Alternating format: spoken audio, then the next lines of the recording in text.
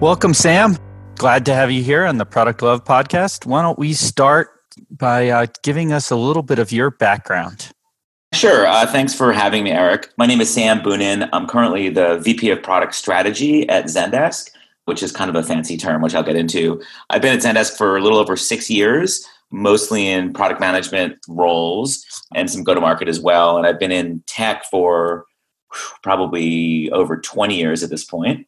Don't ask me how old I am. Combination of product or product marketing roles across small or large companies, pretty much all around bringing new and innovative products to market. Awesome. So why don't we start by talking about scaling product management as a company grows from a small team to a public company? You have a lot of experience there. Yeah, that's certainly what I've been doing at Zendesk. And I think I've seen this as a relative pattern. In the early days, typically, first of all, scaling product teams is super challenging and interesting and hard to get right. But when you get it right, it's pretty rewarding. You know, in the early days, product management, especially at startups, is kind of around understanding and executing on founders' visions. You know, what was the reason the company got started to begin with? And then, you know, depending on your startup philosophy of choice, if it's lean startup or whatever, it's all around pivoting and adapting to those pivots. So changing business models, changing product focus, things along those lines. If you're lucky, it seems like the next thing that happens is to deal with the customer demands that you're inundated with, or, you know, whether it's feature requests or you know, even changes in your business, lots of customer input. And then if you're really lucky, then you have to deal with the crushing loads of technical debt that you got from pivoting a lot, building a lot of MVPs, dealing with a lot of customer demands. And then it's finally in sort of a fifth stage that you're dealing with some level of steady state where, you know, you've got a mature product function, you've got mature products, you're building some new things, and you have a steady state of, say, 60 to 70% of folks are working on sustaining and building existing products, 20 or 30% are sort of building new stuff, and then maybe 10% are doing some, you know, wacky big bet kind of stuff. So again, going through that sort of those phases of scale and product management teams is, you know, super hard because you went from typically a founder who's a product person to teams of 20 or 30 or even 50 at that point. So let's talk a little bit more about one of the problems you mentioned, that being, you know, dealing with product and technical debt. Any thoughts there? Any advice? I mean, just to be aware of it. I've had lots of debates about whether technical debt exists or not. I'd recommend not having that debate because it's kind of a no-win argument on either side. I think what we try to do is just be mindful of the decisions that we make as much as we can, realizing that it's sort of inevitable. So having the discipline as a product person to not build something, or, you know, or can you build it as, you know, whether it's a one-off as a customer. I mean, we've had problems where, just as an example, we have, you know, too many databases and too many technologies to count, and it's very tempting to apply the next technology to the next problem that you're facing. So the discipline to see whether your existing infrastructure, your existing product your existing stack can handle what you need to do. It's super hard to do that. I think we've had some successes. We have a good API, a good set of APIs in our products at Zendesk. We have an app framework, which allows you to extend the product. Some of our products using APIs and installing apps to extend functionality. That's helped a little bit with sort of product debt and feature bloat, but I don't have a really good pithy way of describing how to prevent it. But it's just something I feel like you have to be super mindful of and understand it when you do it, that you're going to incur this debt. So now I have to ask, since you mentioned it, you're having this argument, does it exist or does it not? I think it does, but I get frustrated. Typically, product people who like to incur a lot of debt are the ones that do it, the ones that argue that it doesn't exist. It's kind of like arguing about the national debt or the deficit, about whether it's important or not. And people who are like, oh my God, we're going to go bankrupt as a company and China is going to, you know, control the economy if we're not careful with our national debt. And then other people are like, you know, we could be highly leveraged as a country. It doesn't really matter. It's sort of like having that debate is kind of an impossible thing to talk about. So talk to me, you talked about, you know, moving from a founder's vision.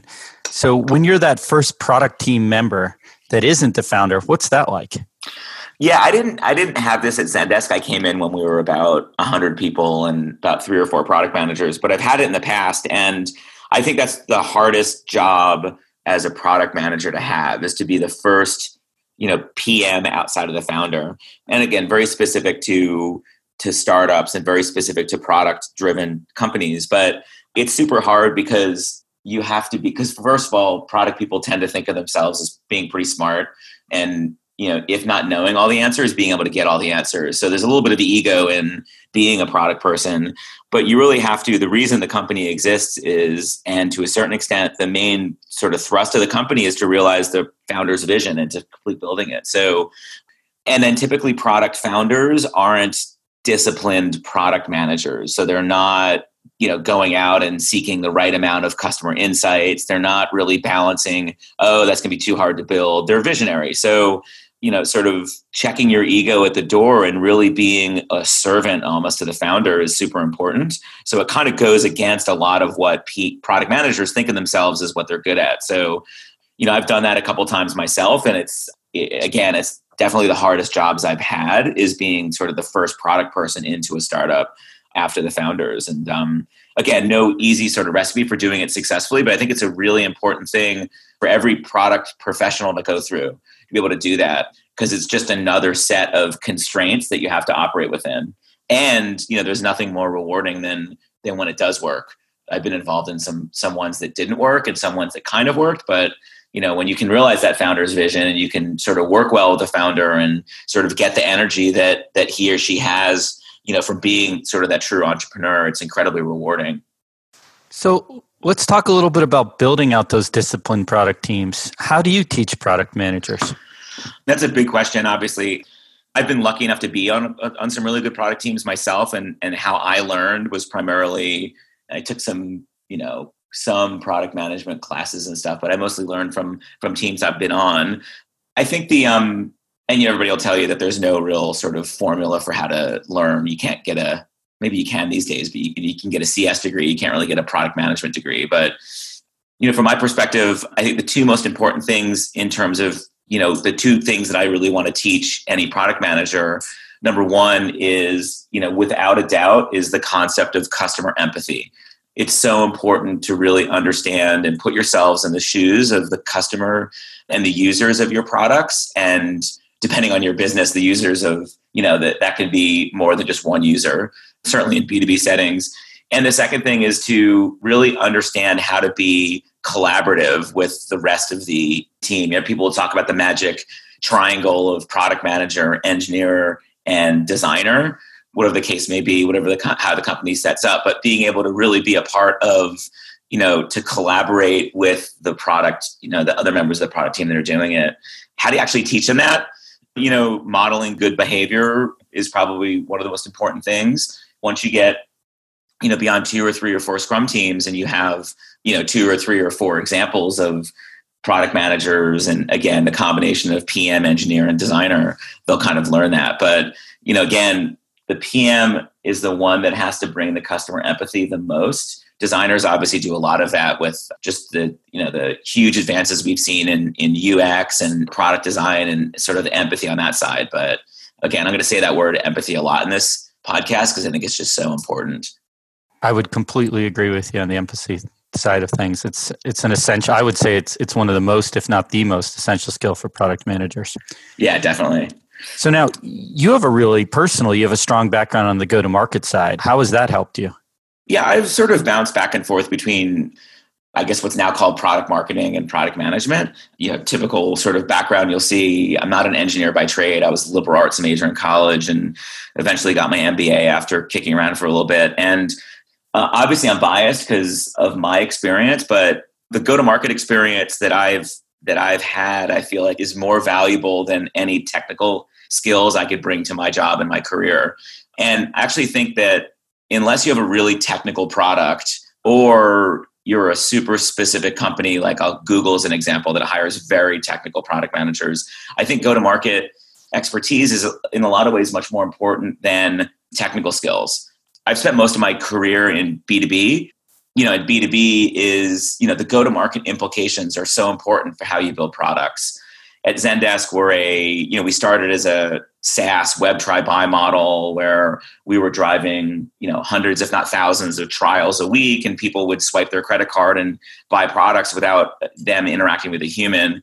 Our business is a little bit different now, but just understanding the go-to-market implications of that in how you build products is so important, compared to, how do we actually turn a tweet into a support ticket? How do we do, wrap workflow around how a company can handle a particular support incident, whatever the case may be.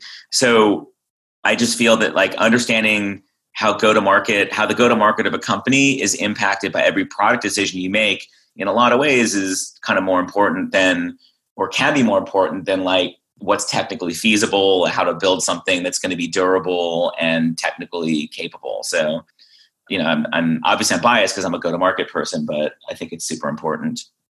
So let's talk a little bit about engagement. How do you work to get and keep customers engaged? I imagine that's extremely important, especially in the web try buy model you were just talking about. Yeah, I mean, it's different for every company. And again, I've certainly worked for companies and I've worked on products that didn't get a lot of usage and sort of had, crickets of, people trying it or even like really heavy sales models where it's a 6-month sales cycle before people actually even try the product. But, at Zendesk, because we've had this web try buy model, because we put a lot of effort and energy, and we still do, to getting people to our website and into a trial, sort of engagement becomes really important. And, when I showed up at Zendesk, it was a little bit different. We had probably like a 2-year list of features that we had to build that we wanted to keep building out. We had lots of vocal customers with lots of demands of new features they wanted or things they wanted changed in the product. We had active user groups that were sort of, why don't you build X or why don't you build Y?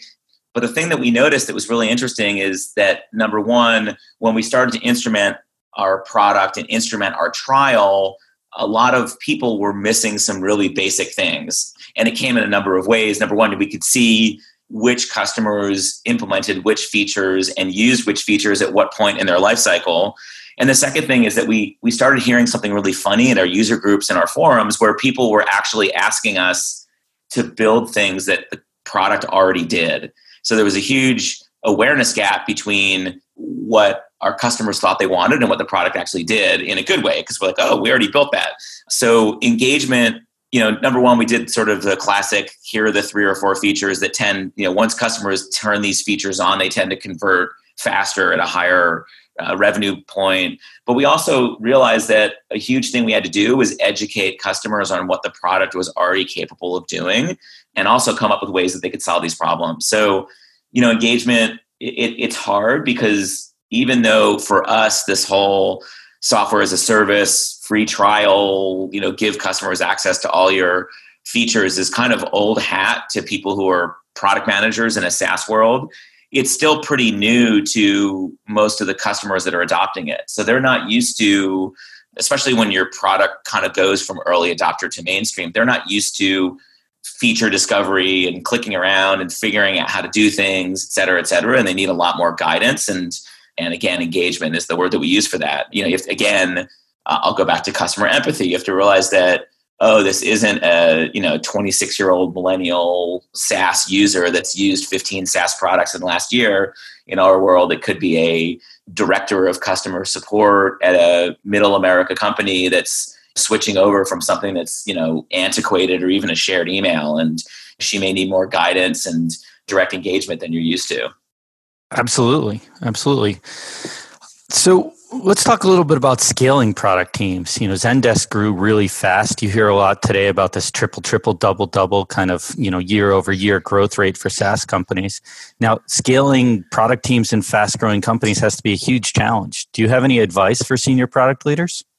I mean, my biggest advice is try to get lucky and get into one of those environments because it's super fun to do that. Yeah, we had that similar growth that you're talking about. I think from a product team, as I mentioned earlier, we went from, I think it was 4 or 5 when I showed up, and now we're at about 50 or 60 in terms of number of product managers or total people in the PM team.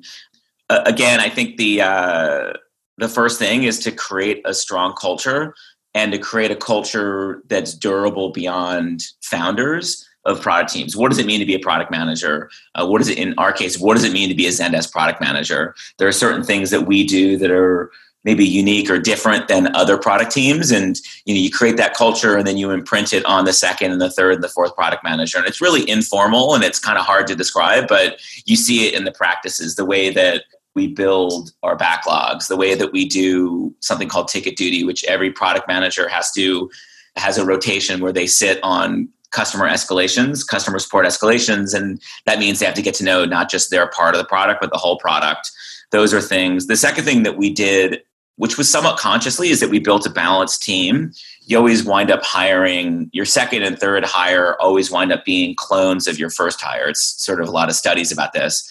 But what we did is we made an effort to break out of that, and we hired somebody from our support team, from our customer support team, because he was, spent his first year at Zendesk spending all day in tier 1 support, dealing with all these issues. And he knew exactly, he had his list in his head of the 10 things that he would want to fix if he could ever do it. So again, the empathy that he brought from dealing with customer issues and dealing with the imperfect product that we make was incredibly valuable. He didn't have any PM skills. He learned it all on the job.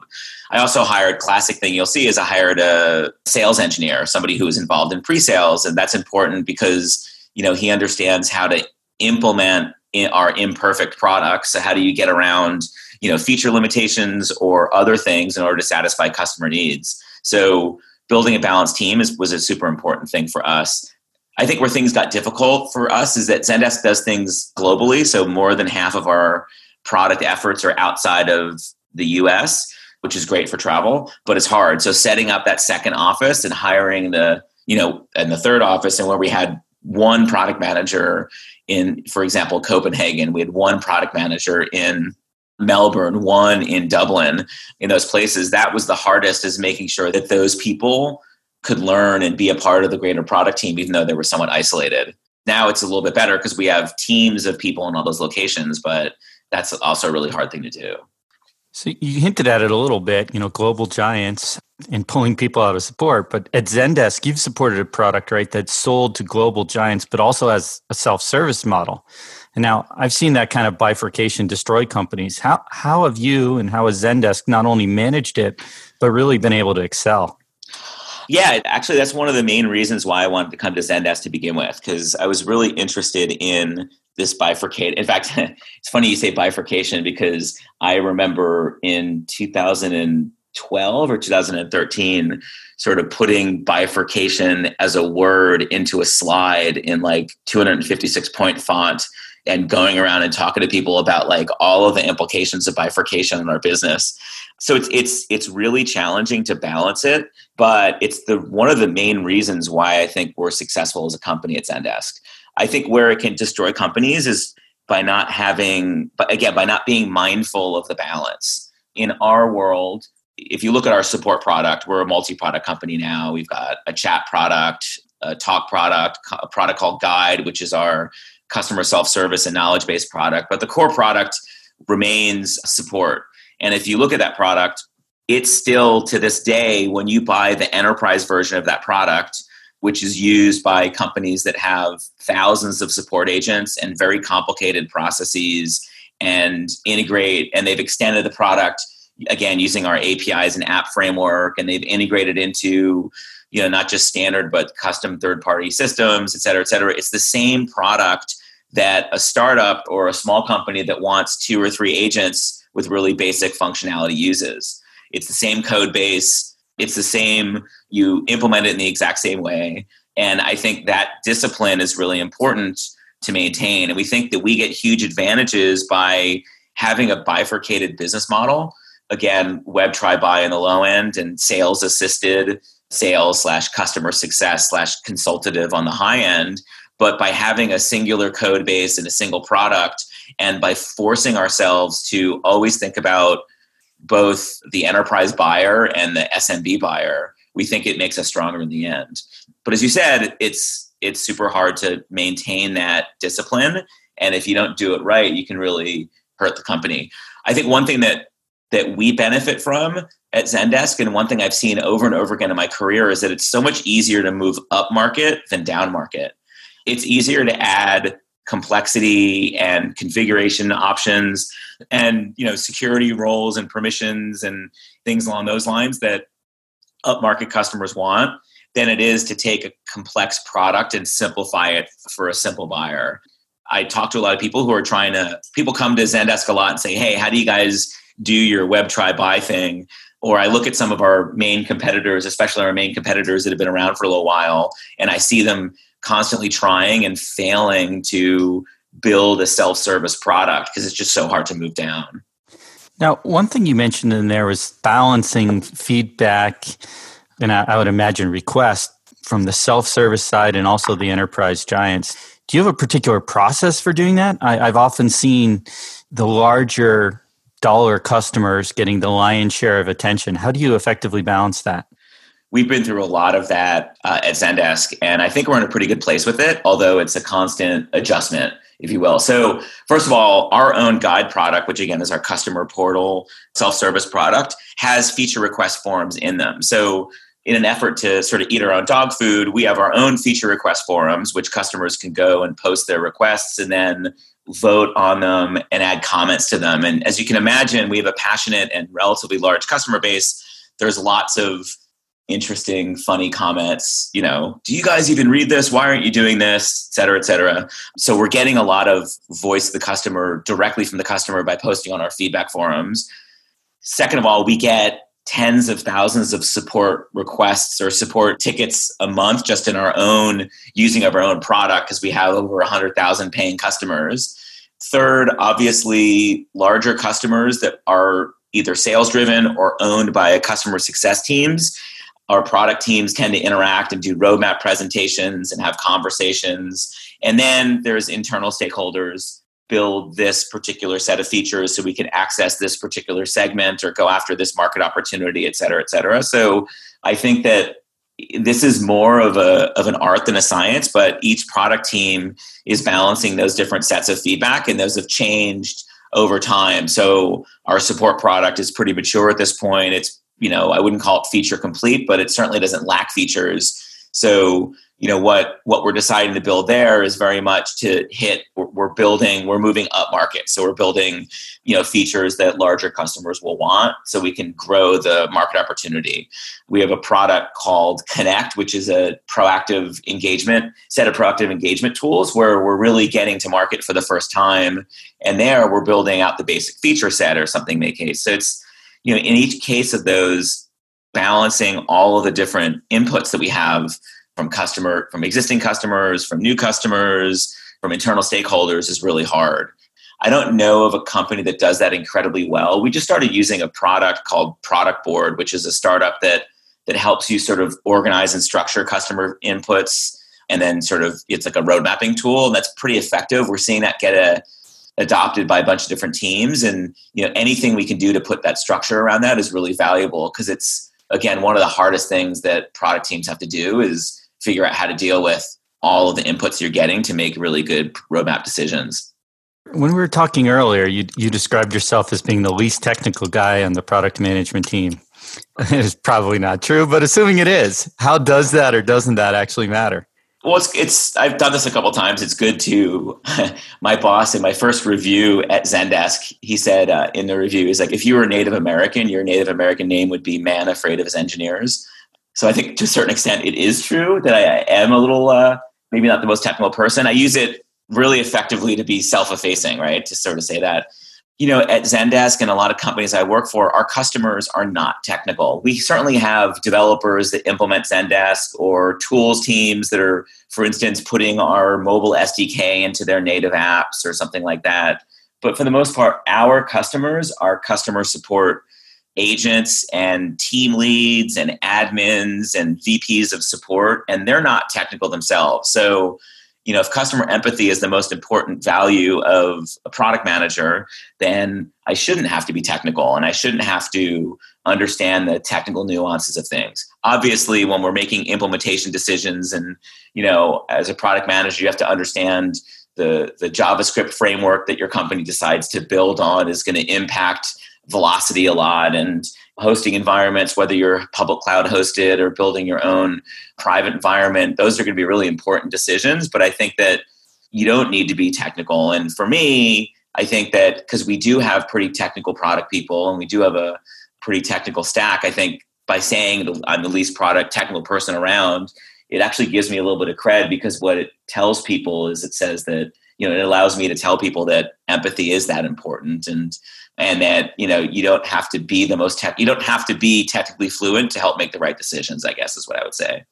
So are you truly afraid of the engineers? I'm not. That was my Native American name. I'm not afraid of the engineers. I do lose interest sometimes in the second hour of technical conversations. So one final question. 3 words to describe yourself. Everybody calls me snarky, which I think is a compliment because I can be pretty funny and biting at times. I think honest, or even brutally honest, would be the second one. That I think that we're not as good as we think we are in a lot of cases, and we're not as bad as we think we are.